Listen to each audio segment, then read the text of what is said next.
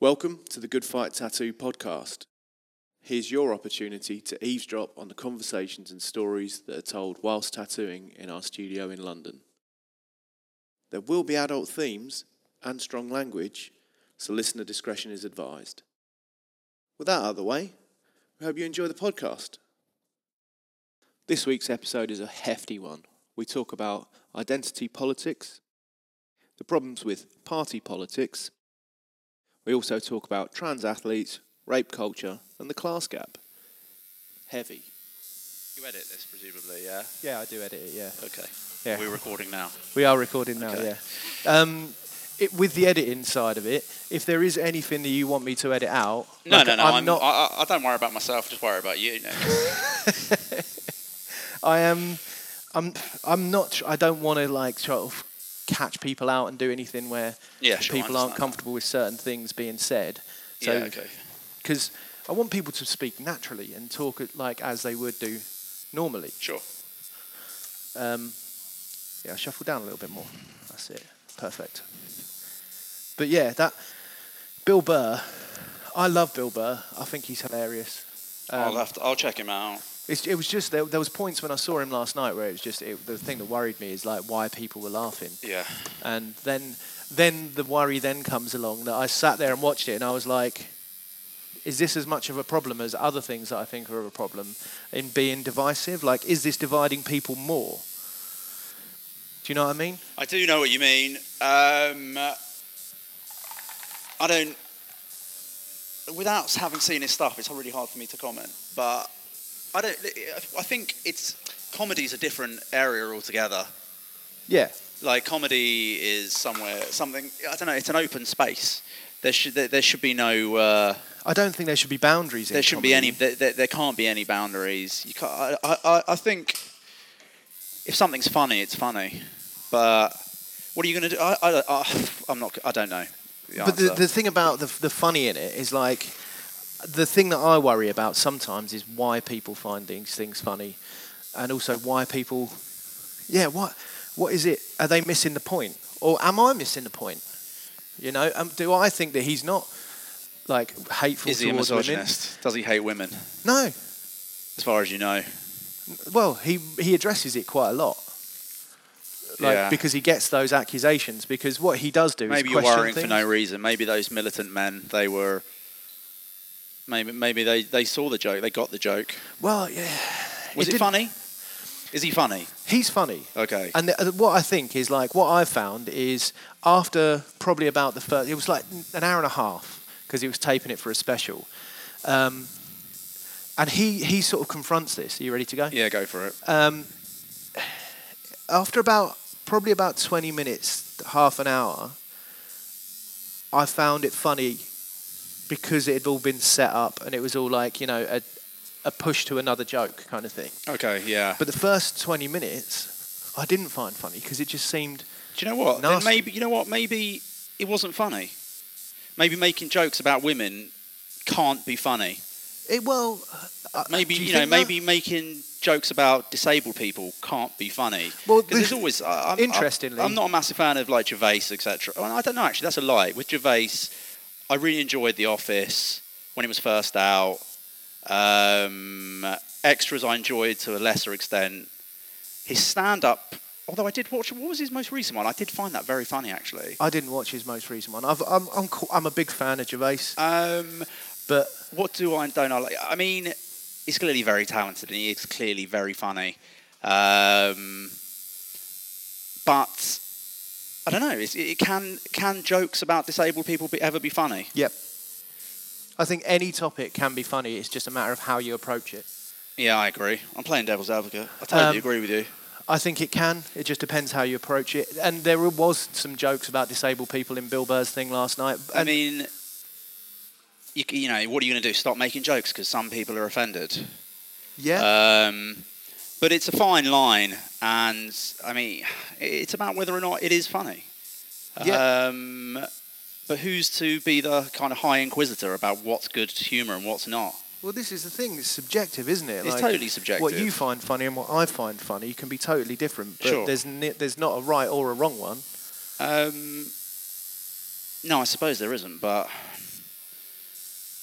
nonetheless, I think the fundamental thing is that comedy, art is an area. I guess it just kind of extends to free speech as well, doesn't it?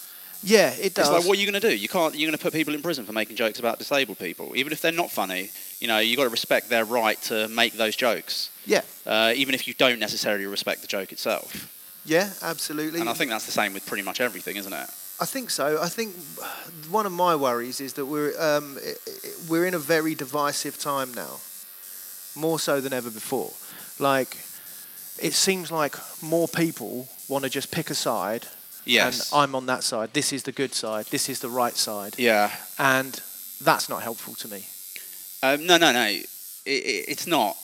But whether or not censoring toxic views, I'm just kind of moving on from the comedy thing. Tommy Robinson, classic example, okay? Yeah. Is there any place for those kind of views to be aired? Like, is the mainstream media complicit in kind of stoking these kind of noxious views Totally by depends. allowing him airtime? It totally depends. And then he's getting kicked off social media, which I feel is correct. Do you? Yeah, I do. I think. Yeah, I don't think there's any place. I don't think there's any place for those kind of views to be aired on social media. That goes really against my initial not censoring any of this stuff. Yeah.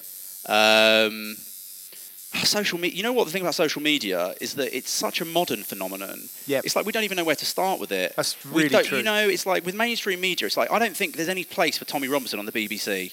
There's no point. I think there can be. I think it depends how you approach it, if you don't mind me interjecting. No, go for it. You like people taking the piss out of him, basically. Well, you think not you need to get taking the intelligent piss. people who can argue against him and make a fool out of him. Yeah, absolutely. And that happened, I remember, with that Nick Griffin. Do you remember on Question Time a few years ago? Famously happened. And then that in doing that, you make that person look a fool, and you make their ideas appear foolish, because essentially they are. If you can argue a point and get to a point where your argument is completely destroyed and that you just look silly, that's a really good thing to stop people believing in that. We've got two things here. We've got occasions where these people haven't been challenged appropriately. Yeah. By journalists as well as newsreaders, etc. Yeah. Yeah. And how many times? The other thing is, how many times are you going to allow these people? How much airtime are you going to give to these people? Like, how many times does Nigel Farage or Tommy Robinson need to be repeating the same old shtick? Like, well, the thing with Nigel, Nigel Farage goes exactly to prove my point. Like, Nigel Farage, one of the things that's happened with the more airtime he's been given is people have been able to see that he's full of shit. Have they? Yeah, because he went around with a bus that said certain things about Brexit on it, and then the day that Brexit went through, he was questioned on it, and he went, "No, I didn't." Yeah, and it happened with Boris recently when he claimed that he claimed that he had never made a suggestion about Turkey and Turkey joining the EU and having 8 million Turks invading the UK, which evidently he did. Yeah. But now when he's being questioned about it, he's lying. It's the Donald Trump school of politics, basically. And so, in some way, it is good to give these people a platform so that they can give themselves enough rope to hang themselves with. But I don't know whether or not that has actually happened with Nige. I don't know. He seems to be as big as ever. There doesn't seem to be a huge change around in people's opinions when it comes to Brexit. Well, this is exactly. I'm curious to know how people would vote again. But this is exactly my point with identity politics: is identifying and picking a team, because Sure. then people feel they have to back him because they've invested in that as a team. Well, it's brilliant in some ways, because you've kind of manipulated people to vote against their own interests. Yeah. They're voting with their identity, or this kind of fictionalized identity that has been manufactured and sold to them. Yeah. Which is the reason why these kind of working class people will vote for Donald Trump, and certainly Brexit will vote for Brexit, even though they're the most likely to be impoverished by it. And it's extraordinary how it's been achieved, and so much of it is through social media. Yeah. Well, Well, and, and that's what I mean about it being such a modern phenomenon. It's like, where do you begin with social media? We don't even understand like the impact it's having at this stage. It'll take decades before we can really assess it. That's the problem, though, isn't it? That's the problem with identity politics, and that's where, like, I know you'll say we didn't argue before. When I sat you before, we had a big argument, and that's basically my point. Is about identifying, like, being part of a team, and putting yourself in that camp. Sure, because you're setting yourself up in being. That's who you are. We're all evolving human beings, right? That's what human beings should do: is evolve and learn, question things. Try and adapt as much knowledge as we can, and then figure out what we think at that time, but be open to new ideas and push forwards with those things. Yeah. And you don't get that if you have identity politics where you go, I am this. Well, what it's because led you set your to stall out. Is this kind of polarization, this tribal thing, which has always existed to a lesser extent. But it's increasingly, and it's dangerous. It's dangerous because it doesn't allow for discourse. Yep. And more than ever, it seems that what we have is two sides shouting at each other without, and that's not how problems are solved. And getting nowhere. Clearly, that's not the case. And I mean, I get it, and I totally, I consider myself naturally, I guess, a socialist traditionally, but I'm pretty apolitical these days because for that reason, I can see things from both sides.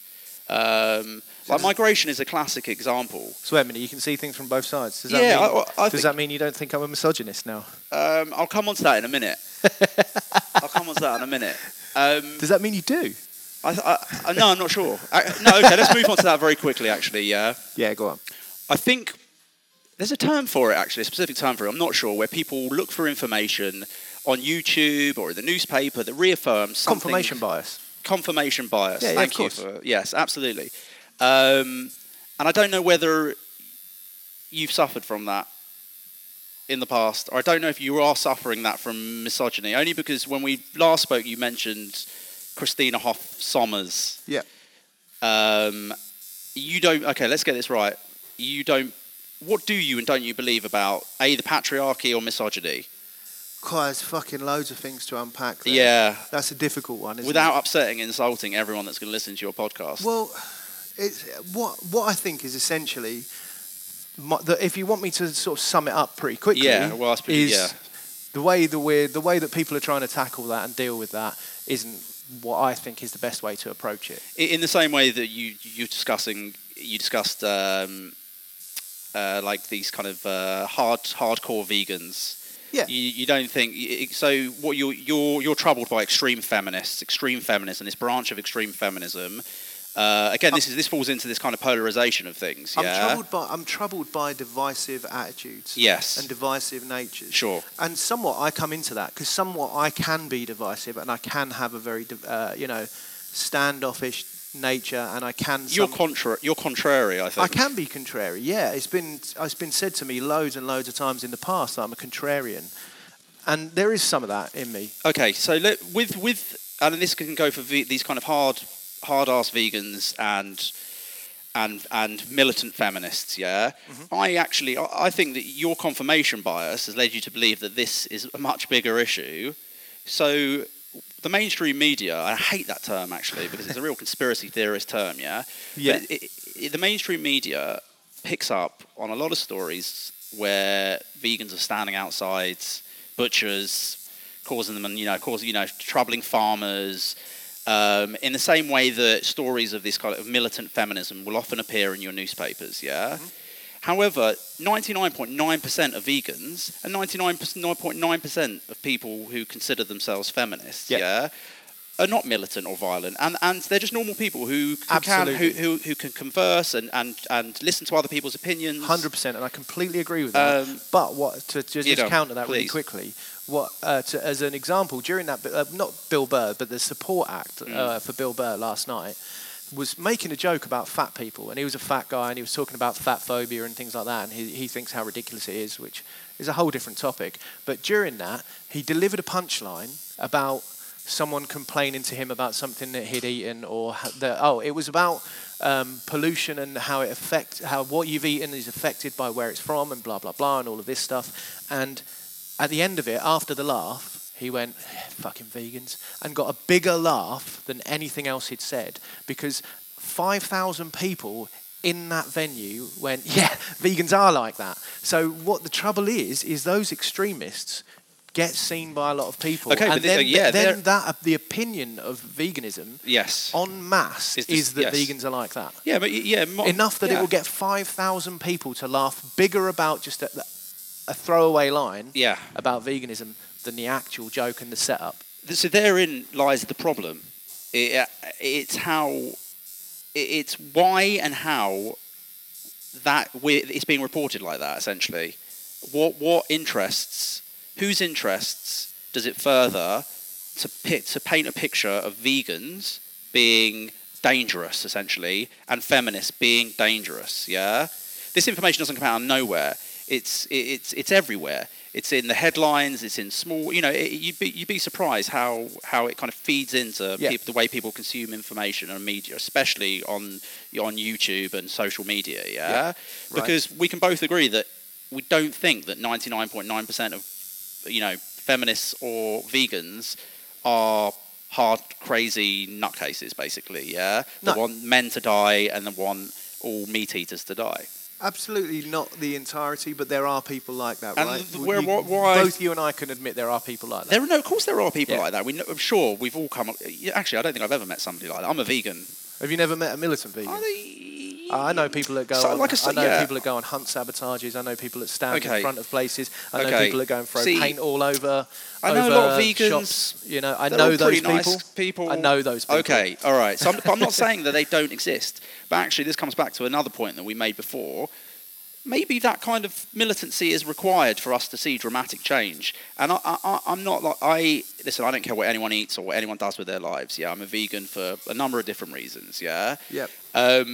But if evidence suggests that veganism or a vegan diet can help really contribute to saving our environment globally, maybe it's up to these people to really shout about it.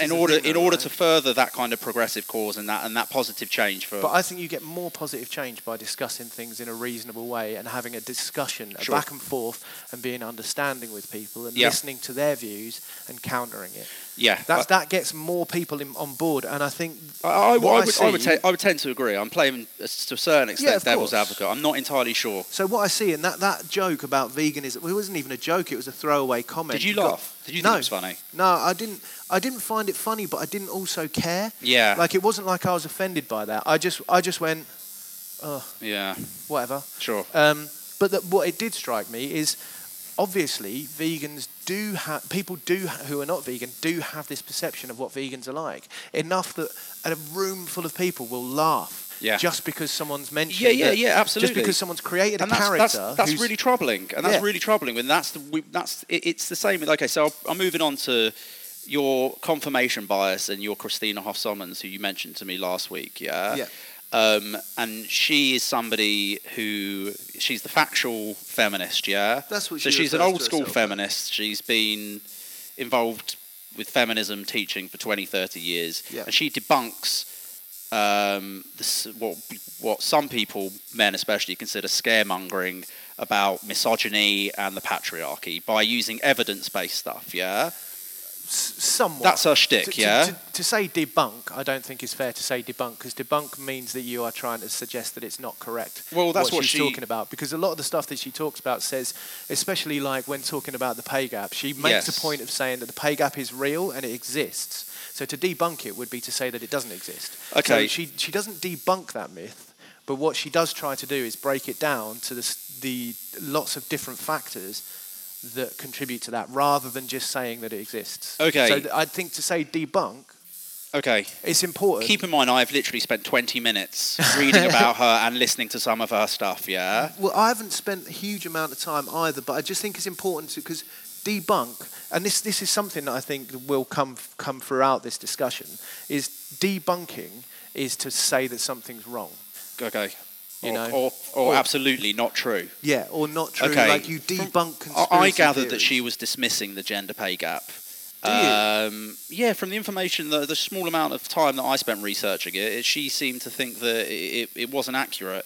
She said, I saw a very short video where she was claiming that if women were being paid much less than men, why aren't employers employing more women? 'Cause surely it makes sense. Right. Costs of staff is one of the biggest costs to a firm.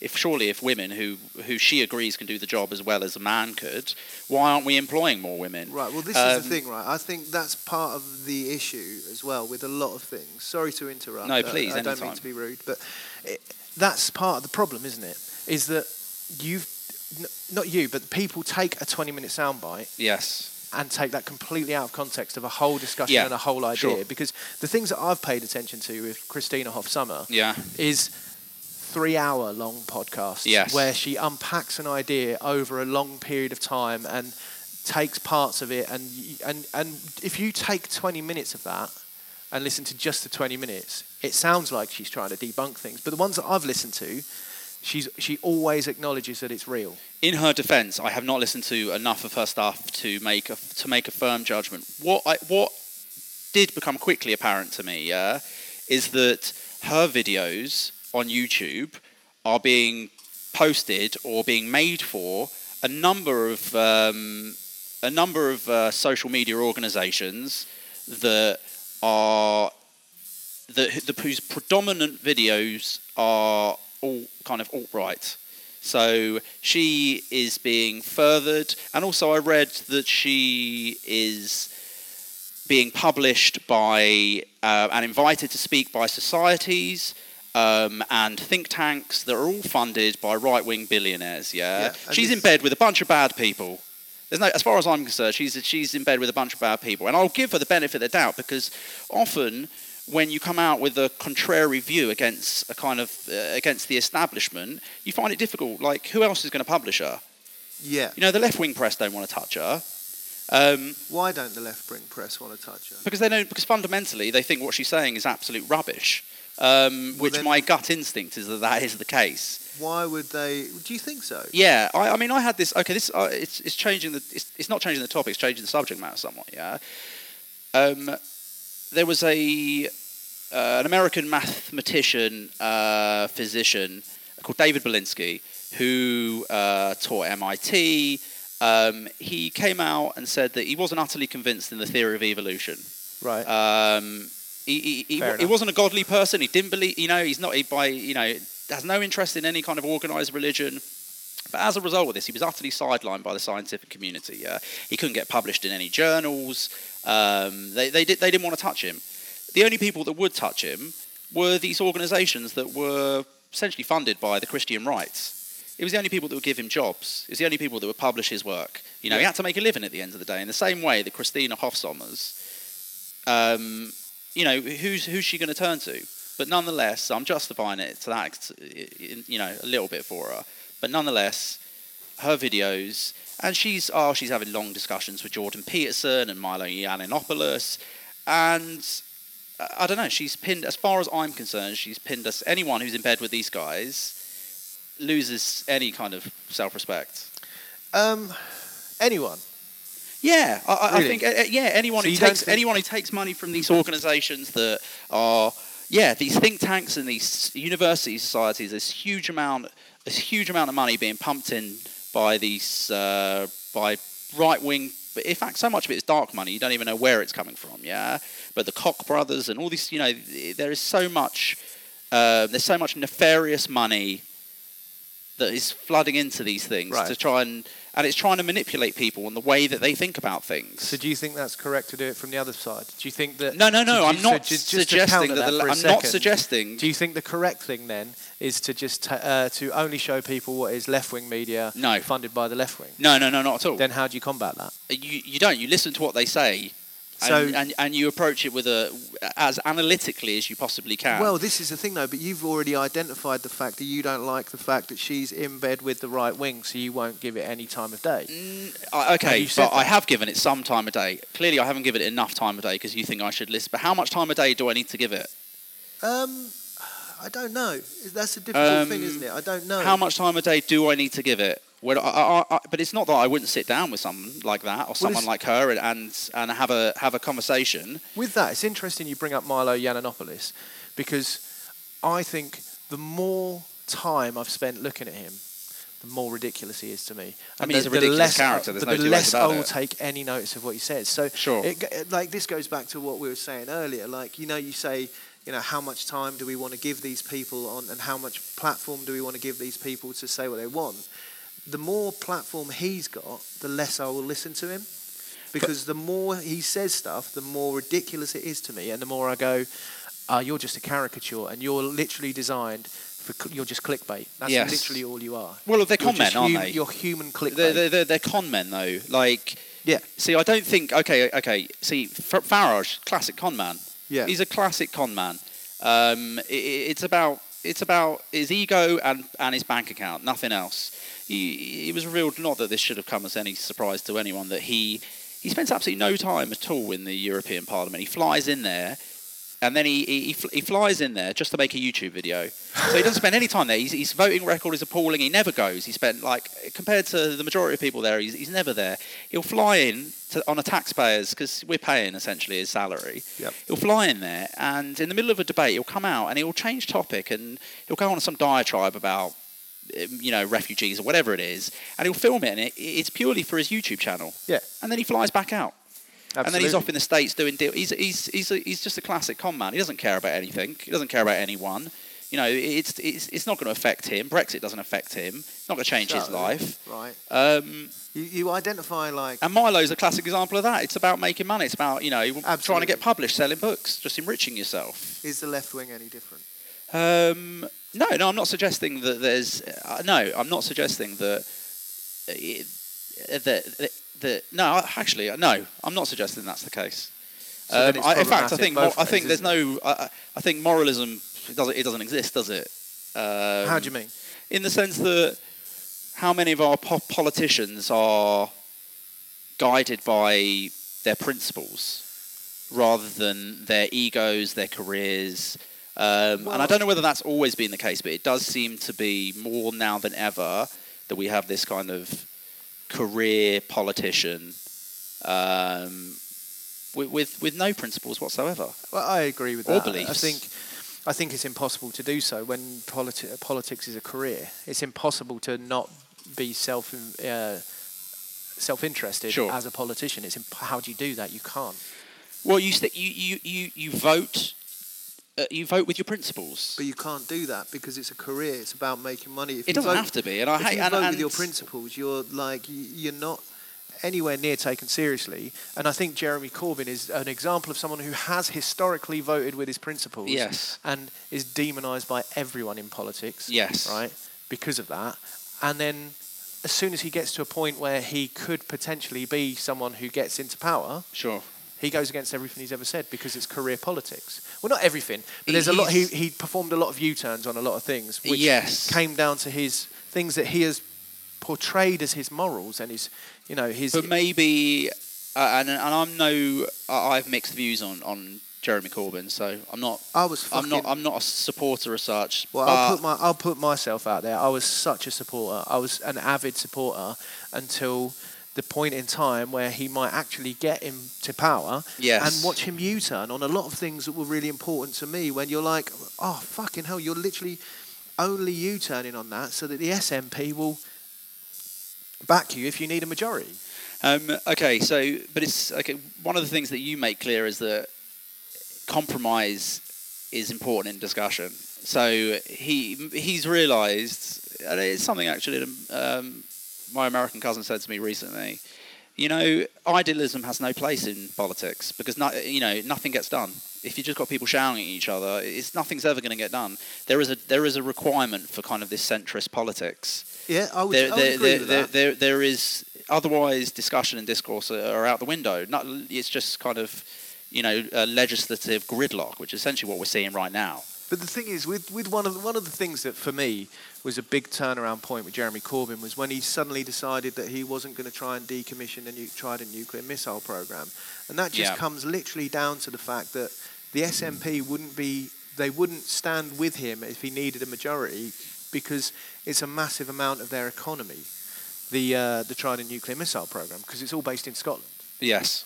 And so he's then sacked off something that is a moralistic argument for him and nothing more, for a financial argument, so that he can get a majority. In which case, you can't be moralistic in politics. That's an example of you can't do that. He's losing that moral battle to try and win the moral war. Yeah, and it is this kind of, well, okay, if he's in power, he believes he can fundamentally change people's lives and help far more people than if he's not in power. So he's willing to make sacrifices along the way, one of which is our nuclear deterrent, which is the most ridiculous and absurd thing. It's just madness. Yeah. Utter madness. What, that we have it? That we have it, yeah, that we're looking to spend bit at a time when schools, hospitals, everything's crumbling around us. We're looking to invest billions in nuclear submarines. It's like it's literally like a 1980s spy novel. It's absurd. And there's no evidence to show that we would even need that at all, and how it would have any benefit. And if, for argument's sake, we needed to use them, we're all fucked anyway. We're all fucked. It's a nonsense. We're all fucked anyway. It's utter lunacy. It's a complete. But he's obviously decided to take that on the chin in order to. Like I say, only through government will he be able to make the kind of dramatic, positive change that he wants to make. Do you believe that, though? Or do you believe that... I believe that he just wants to get to the goal. He wants to win. And politics, to me, is about winning now more than anything else. Listen, I think it goes to your head. That kind of stuff goes to your head inevitably. Like, whatever walk... once you're... Absolute power corrupts absolutely. Yeah, it does. It does. Yeah, it does. The ego takes over, and there's, but nonetheless, I do generally think he's, as they go, pretty decent guy. And I think his intentions are good. I think often he's a bit outdated and misguided, and if anything, he's a bit too fundamental in his views. But nonetheless, compared to our Tory overlords that exist right now, his track record has shown that he will vote with his, he will vote for what's right. Of the two evils, that's certainly the evil I'm going to choose every time. Yeah, sure. But this is the thing, though. Politics, then, much like we've discussed plenty of times over, the problem is picking a side, right? And that's one of my problems with politics. It's ridiculous to just be picking a side. Yeah, I agree. I don't agree with I don't agree entirely with anything of any political party. I agree more with Labour. So then I have to just go, oh, okay. Well, then I guess I'm Labour. Yeah, I think that's all the options that are available, though, because politics you're taking a very complex. You're taking 70 million people, each with many different concerns and worries and fears and phobias and dreams and ideals. Yeah, and viewpoints and you're trying to you're trying to come up with manufacture policy that's going to please a majority of them at least. Yep. Which is why we have majority politics, presumably. But nonetheless, I think it's really difficult. I don't see it possible. I don't think the way we do politics makes sense. Like having a party. I don't believe in party politics. I think that's ridiculous. Because party politics is exactly what I think is. It runs right through everything that I think. Picking a team. Yeah. Doesn't make sense. And that's why sports have never appealed to me apart from mixed martial arts. Sure. Because I don't have to pick a team. There's 600 fighters in the UFC, for our example, and I can like as many of them as I want. Yeah, sure. Because I like them for all different reasons. Okay. For different things. And there's no needing to pick a side. No. Sometimes I'll watch fights where I really like both fighters and I want both of them to win. You didn't strike me as a UFC fan. I fucking love UFC. Fair enough. I love mixed martial arts in general. But, so... Yeah, you're a misogynist. You like violent male sports. Fuck off. Well... How do you feel about... Well, actually, sorry, one second. Before you go on, to counter I'm taking the piss, obviously. Yeah, but to counter that, right, and this is something that I say to people all the time, as far as sports go, it's far more equal with men and women than any other sport at all. What, men and martial women, arts? mixed martial arts, Yeah. and the UFC. They've not always been good with this, right? Historically, they've been bad with it. Yeah. But there came a point where someone from a meritocratic standpoint broke through and broke the mold. Is this the transgender? Because No. I'll ask you about that next. Well, it's about how men and women compete professionally at mixed martial arts. Okay. So men and women fight on the same card. Yes. They don't have different organisations. They both fight for the UFC at the same time. Yeah. They're paid in exactly the same way. Okay. Men headline cards, women headline cards. Okay. They're admittedly, men have been fighting in the UFC much longer professionally than women have, so there's more weight categories. Yeah. But the weight categories are going up with women. There's no gender pay gap It's there. changing. Well, I bet women are paid less. I don't know. I'm totally speculating. so to counter that, Yeah. the highest paid fighter in mixed martial arts before Conor McGregor, because Yeah. he's an anomaly with everything, was a female. Okay. She was the highest. She was the highest paid of everyone. Should female Because tennis it- players be paid as much as men, even though they play less sets?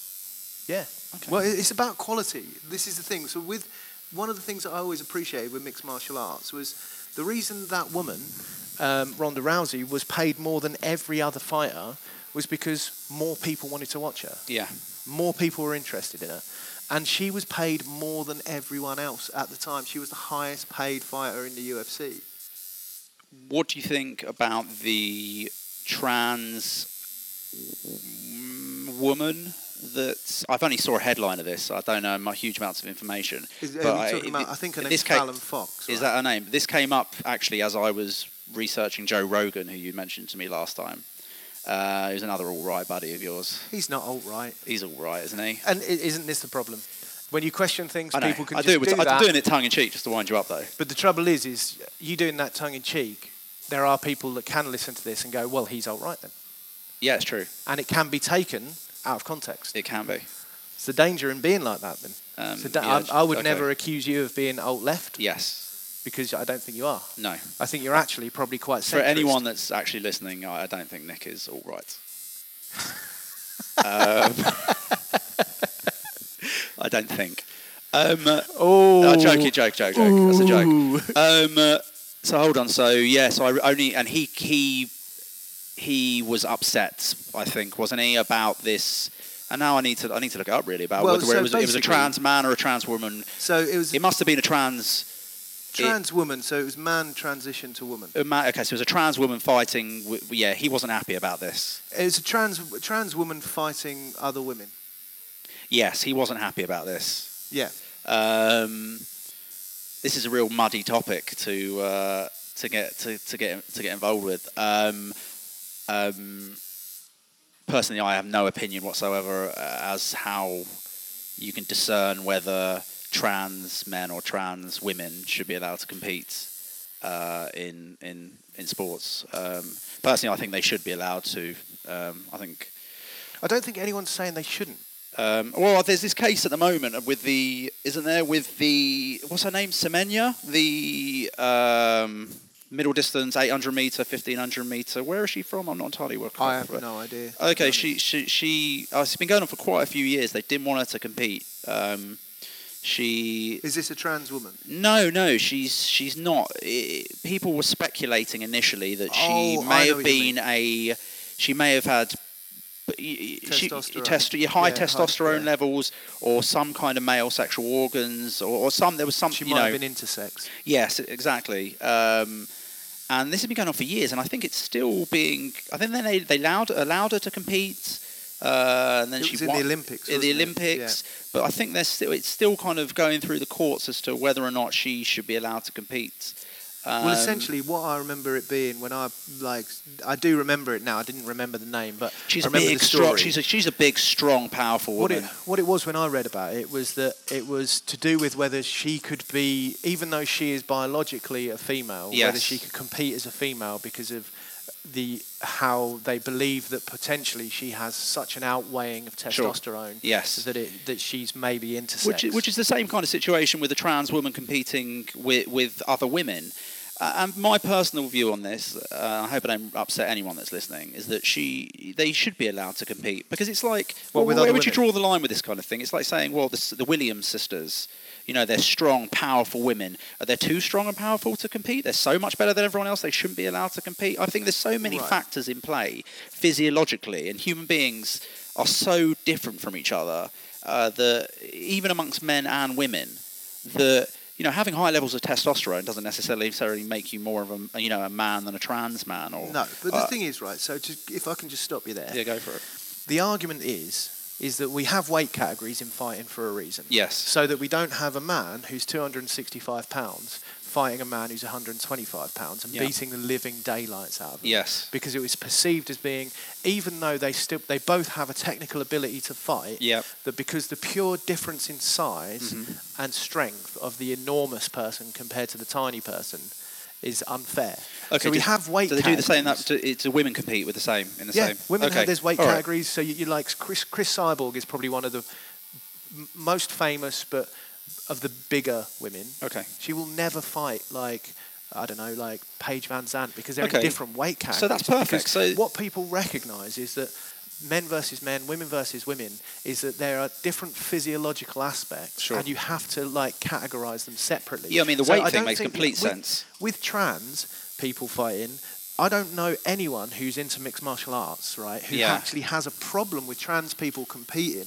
But what people do have a problem with is the trans people competing with other women, because biologically, I don't know if you believe in the science, because some people don't believe in the science, but biologically, men produce more muscle mass, have denser bones, have a stronger physiology, even if you're weight for weight, than women. So it's that acknowledgement that biologically there's differences and they should be treated different. In the same way weight categories already does that. There was an article today in The Guardian that, I don't know, you know what, I don't know enough. Do you understand where I'm coming from? I completely understand. I completely understand. Because but my understanding of the science is utterly limited. Yeah, mine too. As is presumably most people. And there was an article today that I'll push people to read in The Guardian, obviously. Good old Guardian. Yeah, which I really would like. It was about, and maybe it was under the sports section. It was exactly about this, and it was she was a scientist who. Here you go. Her name is Katrina Karkazis. Right.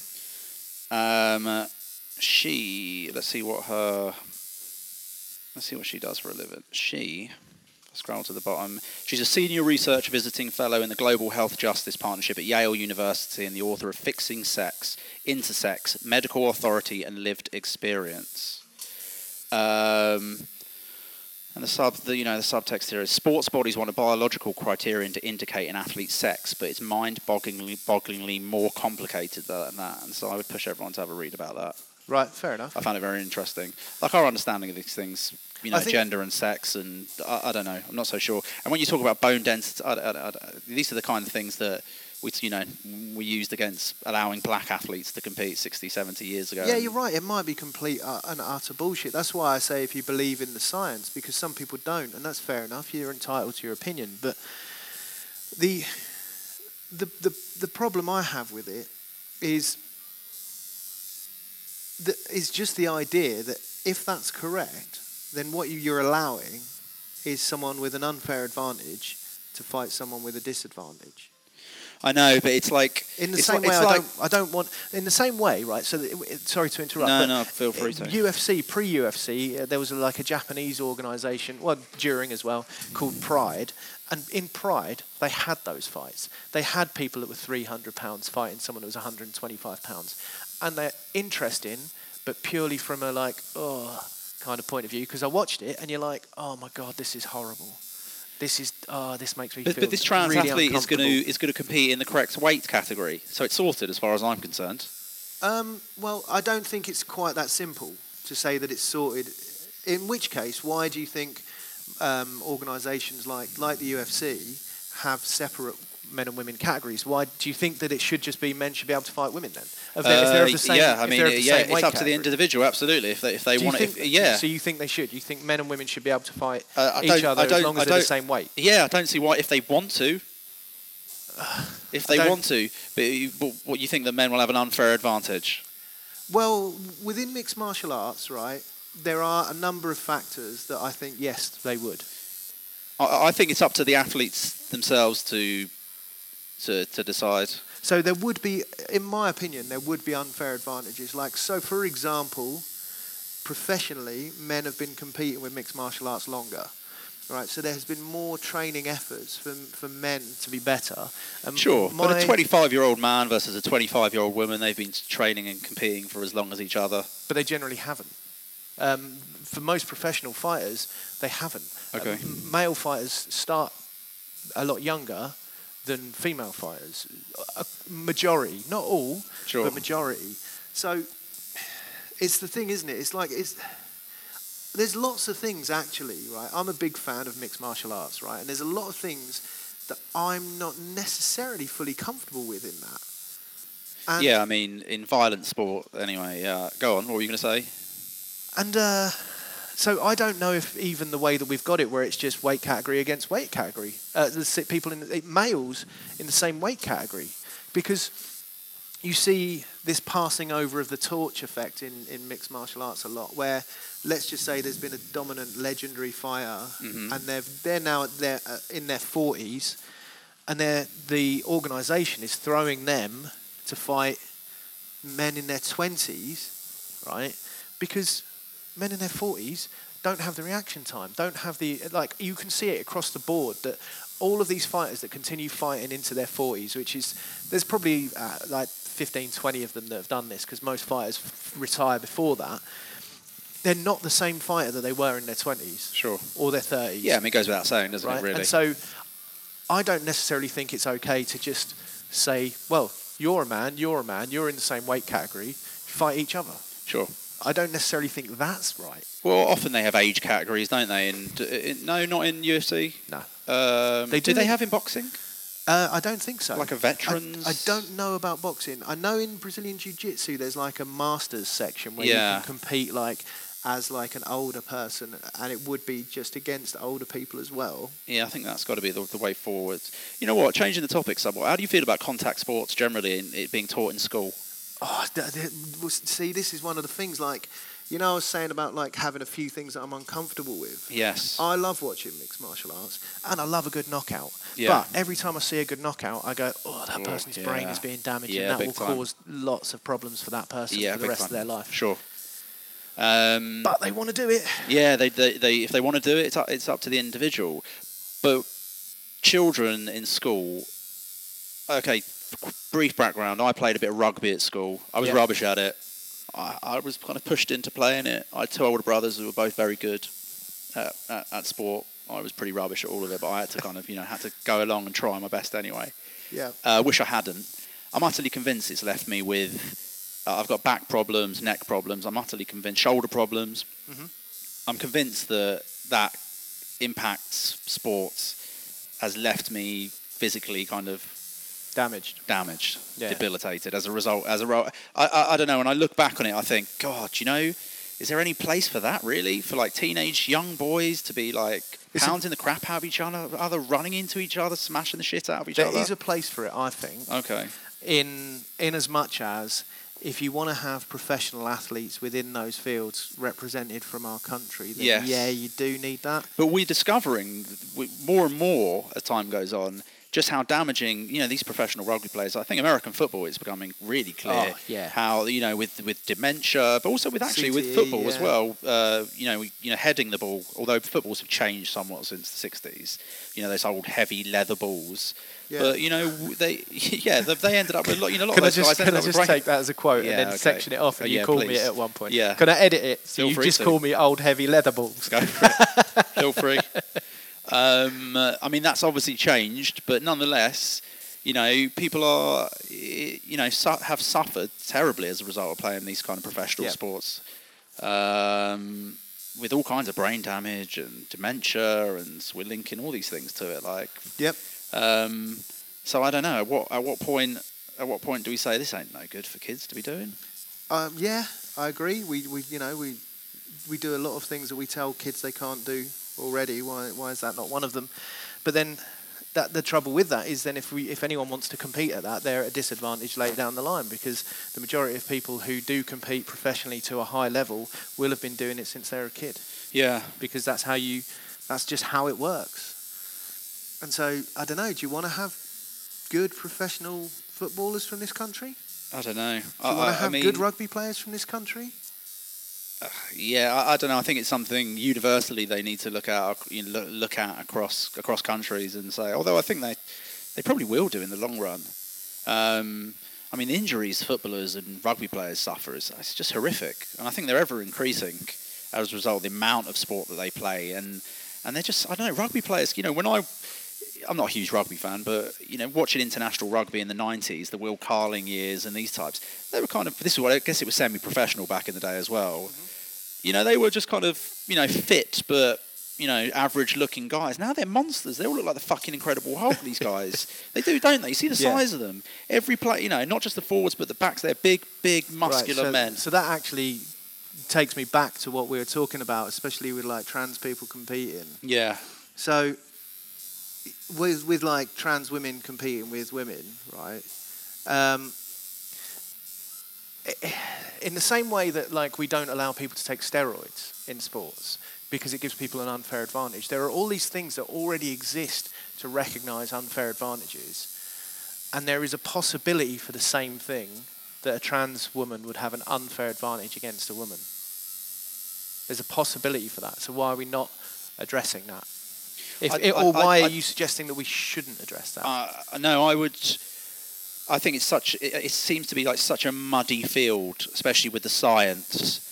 I am not informed enough to engage in that debate, and I'd only offend the trans community by although I'm offering to support, that trans people should be competing. I don't know. I really don't know. Does anyone know? Do we know? Does science know? I'm all for trans people competing as well, but I'm just for trans people competing in a way that's fair. That's fair to everyone involved, that's all I care about. It's not like... Yeah. And this is one of the things that frustrates me, right? There's these, what I refer to as verbal smoke grenades. Yeah. Right?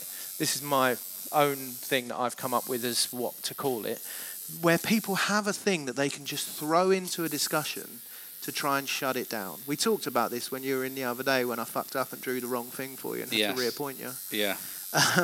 Tosser. Sorry about that. That's all right. I am only human after all. You are. And so, yeah, like these verbal smoke grenades, right? So one of the things that happens when people are discussing this thing about trans people competing, right? And it happens a lot. What people do is they go, "You're transphobic." Room's full of smoke. You can't talk about it anymore. Sure. When all of the things like what you refer to as my alt-right buddy Joe Rogan, right? All I ever think he's trying to do is discuss it and discuss those things and say, is there a valid argument to say that people shouldn't, or should people just be allowing this and discussing it? And as soon as you do that, a lot of people have a tendency to just get the verbal smoke grenade, pull out the pin, throw it, and just go, "You're transphobic," and then accuse someone of being transphobic when all they're trying to do is discuss something. Yeah, it comes back to this polarization. But with the Joe Rogan thing, I don't know. I think he was pretty mean about this trans athlete, or maybe he was just insensitive, or maybe he made some joke that wasn't funny, whatever. I know he does make jokes that aren't funny. So this is a classic example of... with the going back to Christina Hoff-Sommers, here's somebody who... We are jumping around quite a lot. I know, we are. It's good that we're coming back to that. Okay, because you know what?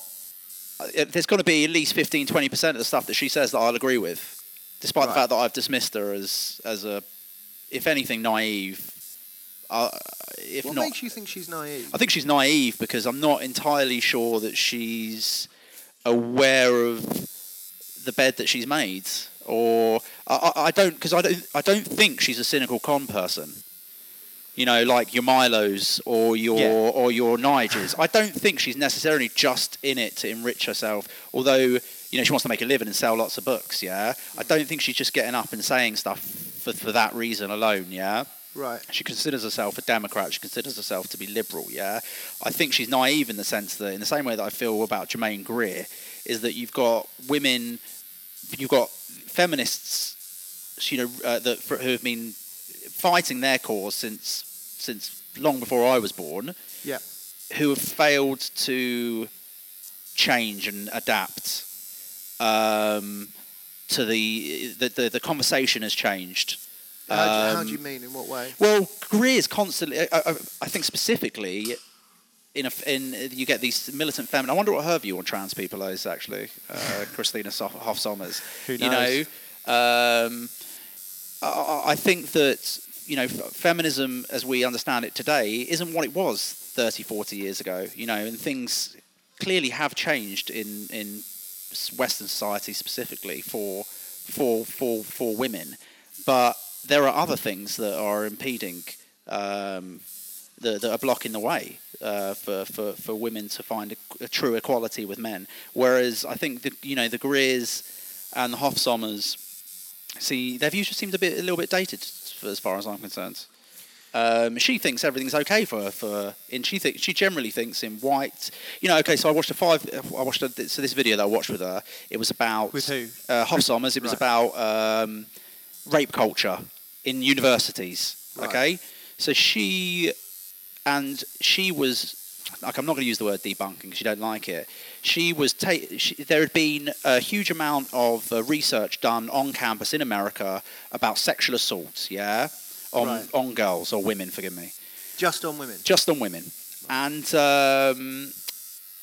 it turned. And this research suggested that 1 in 4 girls or women going to university in America were subject to sexual assault, and she took that apart quite correctly, as far as I could see. Yeah, because the questions were somewhat misleading, also how one categorises and what one categorises as sexual assault, yeah? So what is? Okay, exactly. Well, I'll come back to that, I guess, in a second, yeah? So she correctly debunked that, and what she's turned around and said was, actually, it seems realistically it's more like 1 in 50. Well, not even necessarily debunks, but just questions it. Okay. Questions it as an idea. But she thought that was okay. 1 in 50 women, let's say 1 in 50 women going to university in the United States suffers a sexual assault.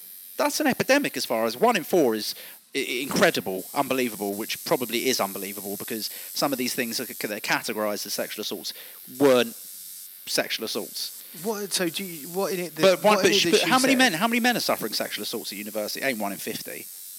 I don't know. I think that's a difficult one to discuss as well because the attitudes towards men coming out about sexual assaults is completely different. I agree with that. I've got two, and this is something that Bill Burr talked about last night, which was really good. I'm basically plugging his fucking special that's going to be coming out soon. But one of the things that he talked about is the differences in attitude with men coming out about things like that than women. Like, I've had 2 specific Me Too stories. I don't really want to get into them as to what happened, but I've got 2 things.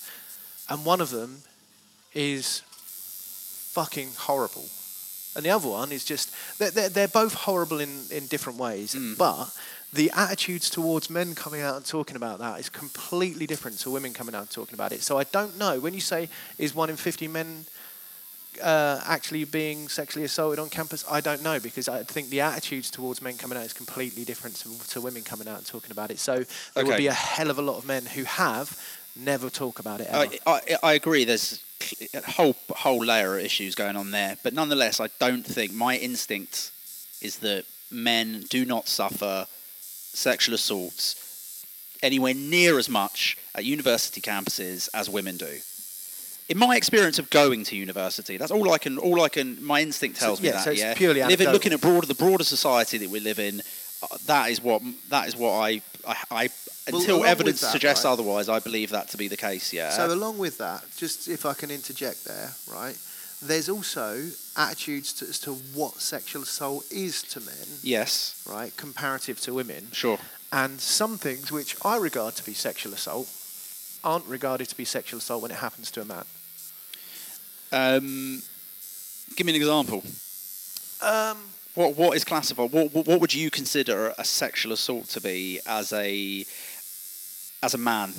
I don't think well, you and I. There are tons of different things, but one of the things is like pressure on or consent, right? Yes. So there's been times where I've not consented to sex Okay. at all, Sure. and someone's pressured me into it. Yeah.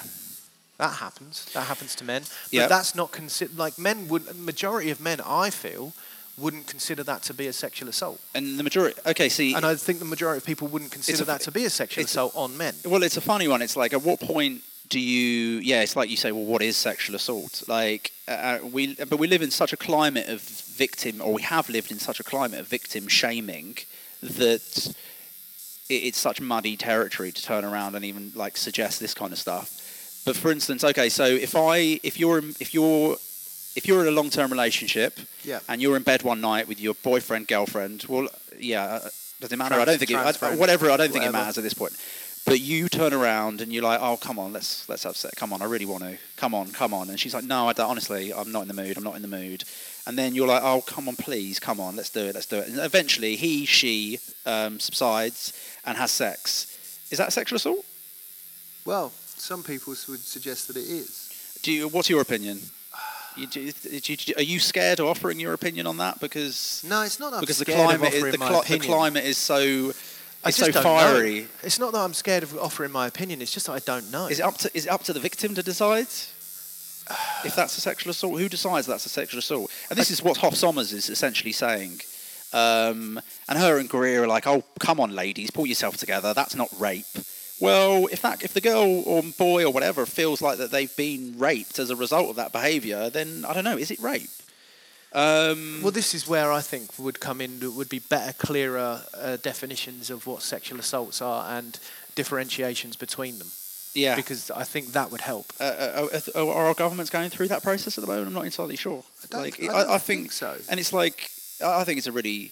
It seems logically that, if you're a man or a woman who, is walking down the street one night, down a dark alley, and has a knife pulled on them and is forcibly raped, that should not and cannot be considered the same as being in the situation that I just described. No.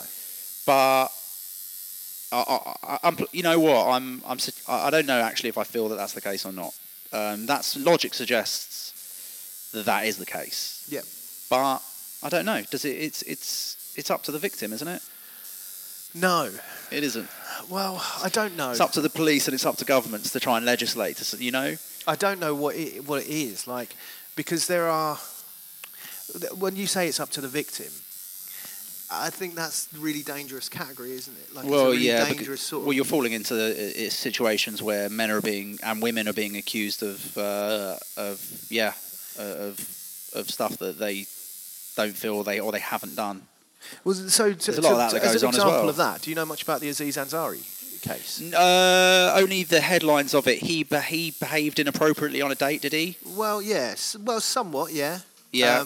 But to me, when I read up on that, right, and to me, what that is it sounded like to me that it was just a really confused, mixed message situation. Yes. And so, like, from what I read, and I'm not saying this is 100% the truth because I don't know 100% the truth, but from what I read, it seemed like what happened is they had a date, they went back to his, it's all on, they're all kissing and cuddling. She got a bit uncomfortable with the whole thing and said, oh no, let's slow this down. Yep.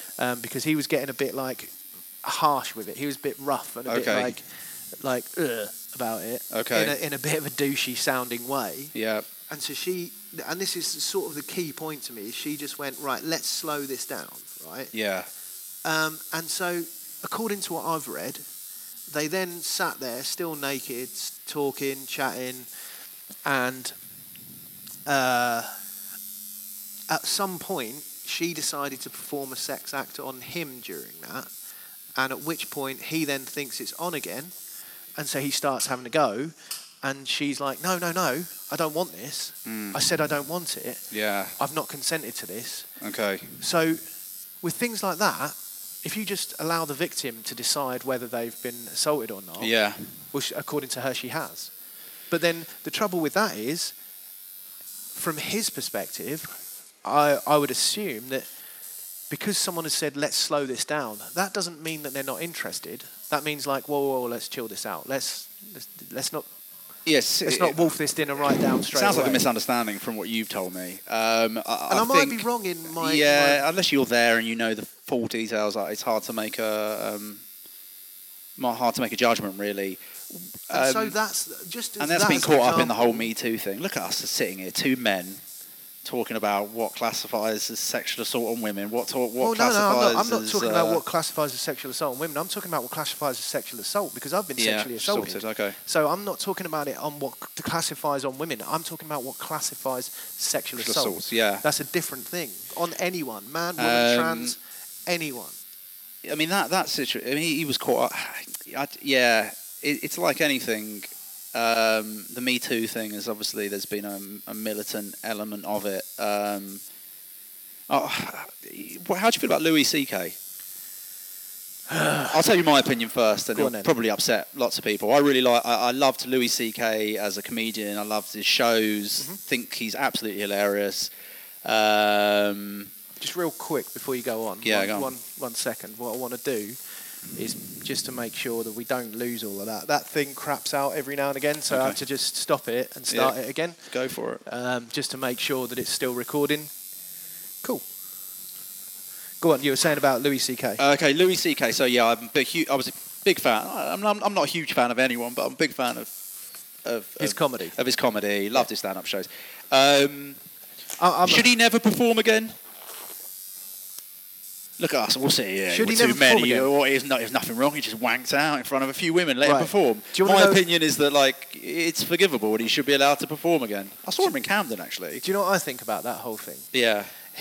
From what I read about it, and I don't know this to be the authoritative of what happened, but from what I read about it, he asked consent on every single occasion to wank. I didn't realise actually that was the case. Okay. I might be wrong. Okay. I don't know that for certain. Yeah, I'm not entirely sure about that. From what I read, he asked consent every time. Okay. And the argument is that even though he asked consent, that's abusing his power as being a person in a position of power. Now, before we go on and say anything about that, one thing that I do think with that as well is these are historic cases from years and years ago, like I think it's between 10 and 20 years ago. Okay. 10 and 20 years ago, Louis C.K. wasn't the Louis C.K. that he is now. He had no power in that situation. Yeah. So he... Only, let's say, for the last decade has he been a real commercial hit, I suppose. Yeah, but at the point that these things happened, because all of these are historic cases, to my knowledge, I might be wrong, but to my knowledge, all of these things, when they happened...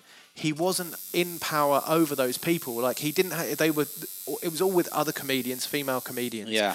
And they were doing shows together. They were at the same level of who they were in their career at that point. So then the argument about him abusing a position of power doesn't necessarily enter into it because he didn't have a position of power. No, I mean, if that's the case, then no. But I'm sure some of it was more recent when he was, he did have power over these female comedians. They needed to rely on him to further their careers, etc., etc. It's just it's essentially it's kind of like a sexual assault in a workplace, isn't it? The dynamic is different. It's a workplace environment. If that is the case, and it has been times where he has been in positions of power, then yeah, of course that's problematic. But also the thing that's problematic about that is the argument is all about consent. And so if someone has sought consent, right, and they have gained consent, how then can you say that person was in the wrong? Yeah, I mean, if that is the case, again, it changes it. From my knowledge, he sought consent every time. Okay. But they're concerned about losing their livelihood and their job if they say no. If they say no to him, I don't know if there was such a culture of fear surrounding people potentially saying no, keep it in your pants, Louis. That you're never going to work again in this industry, kind of thing. Absolutely, I don't know that, and I agree with that. I think that's difficult. Yes. But then the trouble is like, okay, then put yourself in the scenario of Louis C.K. Right? He can never get consent. No, because in that situation, he can't. He at can't. All. I know, because you can't assume that he can get consent even with someone that's a complete stranger in the street, because they might be just wanting to sleep with him, so that even though he's got consent, they can then go, well, I didn't get it, because they want something from that. Well, he can't get consent with women he's working with. But it's There's plenty of other women out there. Yeah, but even women he's not working with, he can't essentially get consent. No, of course he can. It's exactly the same principle. Because It's not the same principle. Well, there could be something to benefit from those people. Yeah, but I think eventually somewhere you have to draw the line there, and you have to say this is a workplace thing, you know. And there are rules, or there should be rules within the workplace about behaviour. In broader society, there are also rules. It's laws, and the law states if you've given your consent, it's fine. But in the workplace, it's muddier. But nonetheless, should it be forgivable? Is his behaviour? Is it a sexual assault? Is that classified as a sexual assault? And also, is it forgivable? And at what point is sexual assault not forgivable? At what point is anything not forgivable? In fact, I don't know. You know, he seemed to be really contrite about his behaviour, and you know, he's. Sorry, I'm not good with. My schooling was shit. What does contrite mean? Like he was apologetic. Right. Okay. You know, he Sorry. held. I don't know what that word means. He held his hands up, and he said, you know, I've got a problem, and I'm going to seek help for it, and I shouldn't have behaved that way. So, at what point do you say, okay? You can have your job back, mate. You can. Well, this is something. Although, to be fair, he is kind of already making a comeback, and it's only inevitable. Yeah, but he seems to be making it in a bad way. At the moment. Like, yeah. I mean, I mean, he's. Yeah. Like, I mean, who's somewhere? I don't know. Is it forgivable? What's forgivable? Is Howard Weinstein forgivable? Harvey. Yeah. Oh, Howard. Sorry. Harvey. Who's Howard Weinstein? I don't know, but if he listens to this podcast, he'll be livid. I've done nothing wrong. It's not me. I've been calling him Howard for months. Yeah. Is Harvey Weinstein forgivable? No, I don't think so. He seems to be like a grotesque individual. This goes back to what I was saying before, and I think personally it's quite reasonable to just start a discussion about differentiating between things, because there are different forms of sexual assault, and they should be treated differently because the person is assaulted differently, and there's different repercussions, and there's different, ramifications of that. It's also it's also a discussion that has become, like you say, so polarized that it's almost impossible to have a kind of a simple discussion about it from varying, especially. There is one thing that I do think concrete in this, personally. Yeah. I've got one concrete view. Yeah. Is that I don't agree that you just have to believe a victim. Yeah, I mean, clearly, you see many occasions where there's people are lying. I think that's where the courts and the judicial system come in, really, and jurors and all these types of things. You need to kind of really pick through it. I do think every victim should be taken seriously. Yes. And that hasn't been happening, clearly. No, and that There's hasn't. so much evidence to suggest that, we have not been listening to women, and I guess to a much lesser extent men as well. And the police haven't been, for whatever reason, whether that's indifference or lack of resources, have not been taken it seriously enough. I think, like everything that we've discussed, and like everything that we do discuss, there's actually a lot of things to unpack as to why that happens. And this is one of the things, right? Like, we are jumping around on a lot of subjects, but there is a through line to me of the fact that all of these subjects have become very polarising. Very difficult to have it's very difficult to have a discussion. Yeah, sure. And it's one of the things I'm aware of with the podcast is it's difficult to have a discussion for the fear of the fact that just in discussing it, you're going to anger people. People will get triggered. Yeah, upset and angry. There is a culture of people to do online witch hunts where basically when people are triggered, sometimes rightly, sometimes wrongly, by a discussion, that they want to shut that down. Yeah, sure. And I mean, there will be people be angry at the prospect of two white entitled men having a discussion at all and offering opinions. When you say, sorry, 1 second. When you say two white entitled men, what do you mean by two white entitled men? Well, we come from a certain demographic. What demographic is that? White entitled men, middle class men. I'm not middle class. Okay, well you don't. Oh, that's another topic altogether. Well, this is one of the things, though. Like this is again one of the things, right? You've just done it there. You've made assumptions about me, right, based on very little knowledge. And this is one of the things that people do, and it's a problem, is you assume that I'm middle class. I'm not. To give you a background of my life, I went to one of the poorest schools in this country. I know that. Right? I know and that. We had, when I grew up, my parents are still together, but one of my parents was working and the other parent wasn't. We had very little money on a council estate. My parents still live on that same council estate. They've bought that house now through the right to buy system, but otherwise they wouldn't have had an ability to buy. Yeah. I'm from not the best background. I'm not from a middle class background. Yeah. Right. I knew that before I made that suggestion. Yeah. Before I threw that epithet at you. Yeah. Yeah. So when you say entitled, at what point? Sorry. Would you ever consider? Are you working class for life? Because of that. Well, this is one of the things. I actually think the class system does need to sort of fuck off, really. I don't think it's beneficial. I don't think it's helpful. And even in that, identifying as working class doesn't help because you differentiate yourself enormously from other people. But within that, I am different from what you describe as we are both white entitled men. Because I'm not from the same background as you. No. I don't have the same... I would argue if you are from a middle class background, we didn't have the same opportunities. No. Right? I would agree with all of that.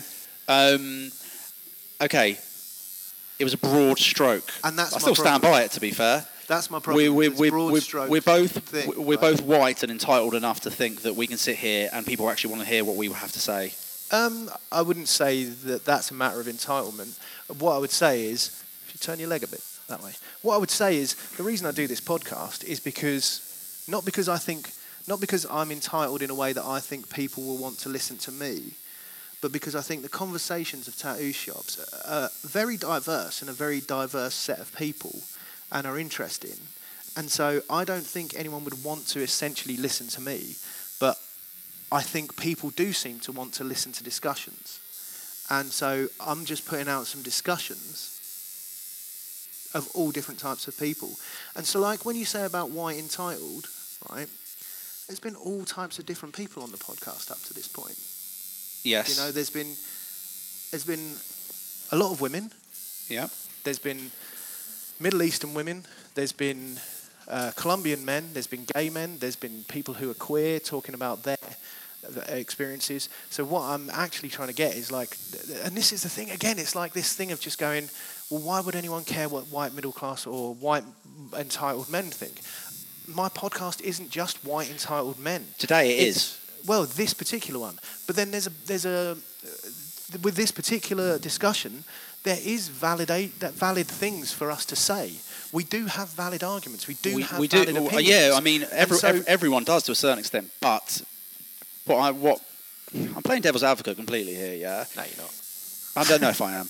Is that we've heard enough from white privileged men over the years on these topics. When it comes to making laws, when it comes to everything, you and I, we've had our say. Maybe individually we haven't, but collectively we have.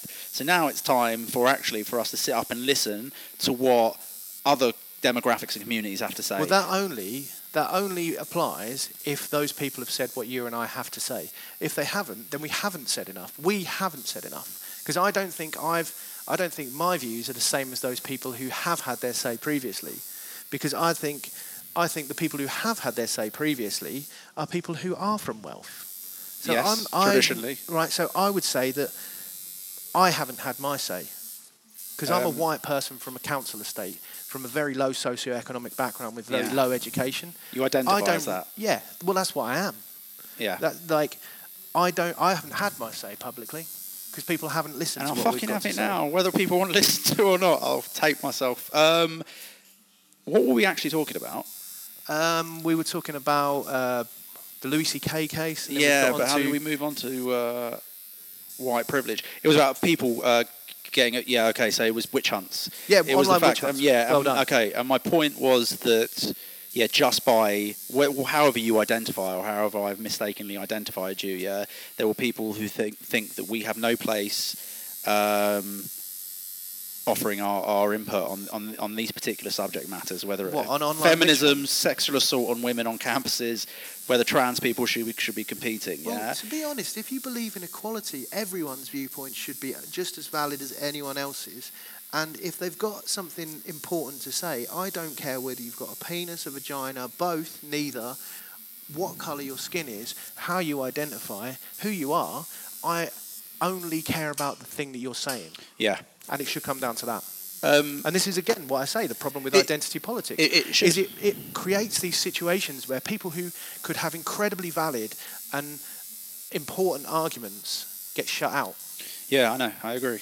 Which what you're seeing with this kind of Me Too effect is that, you know, any celebrity male who's come out and defended, or defended whether it be Louis C.K. or I think Ben Affleck or whoever else was involved in these various different ones, has been really shouted down. They've been said, "Shut up," you know. And you've got this fringe militant wing of it. They're saying, you know, now's the time to listen. Now's the time for you to listen.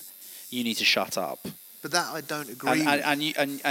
And yeah, so I don't think that's right. It'd have been great to actually have the issue with us sitting here talking is that we agree 99.9% with each other on it. Do you think? I think so. Yeah, I think most of the time I'm just playing devil's advocate.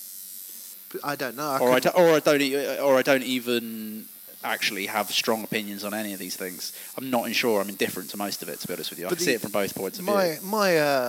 My opinion on it is the argument itself should be what people judge it on, and the discussion itself should be what people judge it on. And if it has traction, if it gains traction, then it has validity. It shouldn't. If anything, personally, I think what would be better and what is good about podcasts is until you identified us as white men, people didn't know what we were. No one has a fucking clue. Yeah. Other than the fact that my voice is quite middle-ish, not really low, not really high. Yeah, so, sure. You know, no, that's a fair point. We could have been anything. Yeah, we you're could right. have been anyone at all. We could have been. And it literally goes down to the validity of the argument then. I mean, I think it's probably pretty clear that neither of us are women. Well, neither of us were or have any point classified as women. Yeah, I mean, we could be.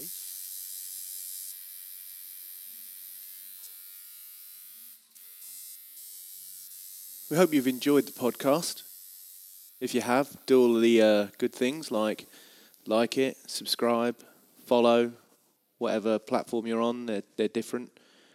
Tell your friends, though. That's the most important thing. Tell other people, because that's word of mouth. That's how things get around. Cheers. Thanks. And all that.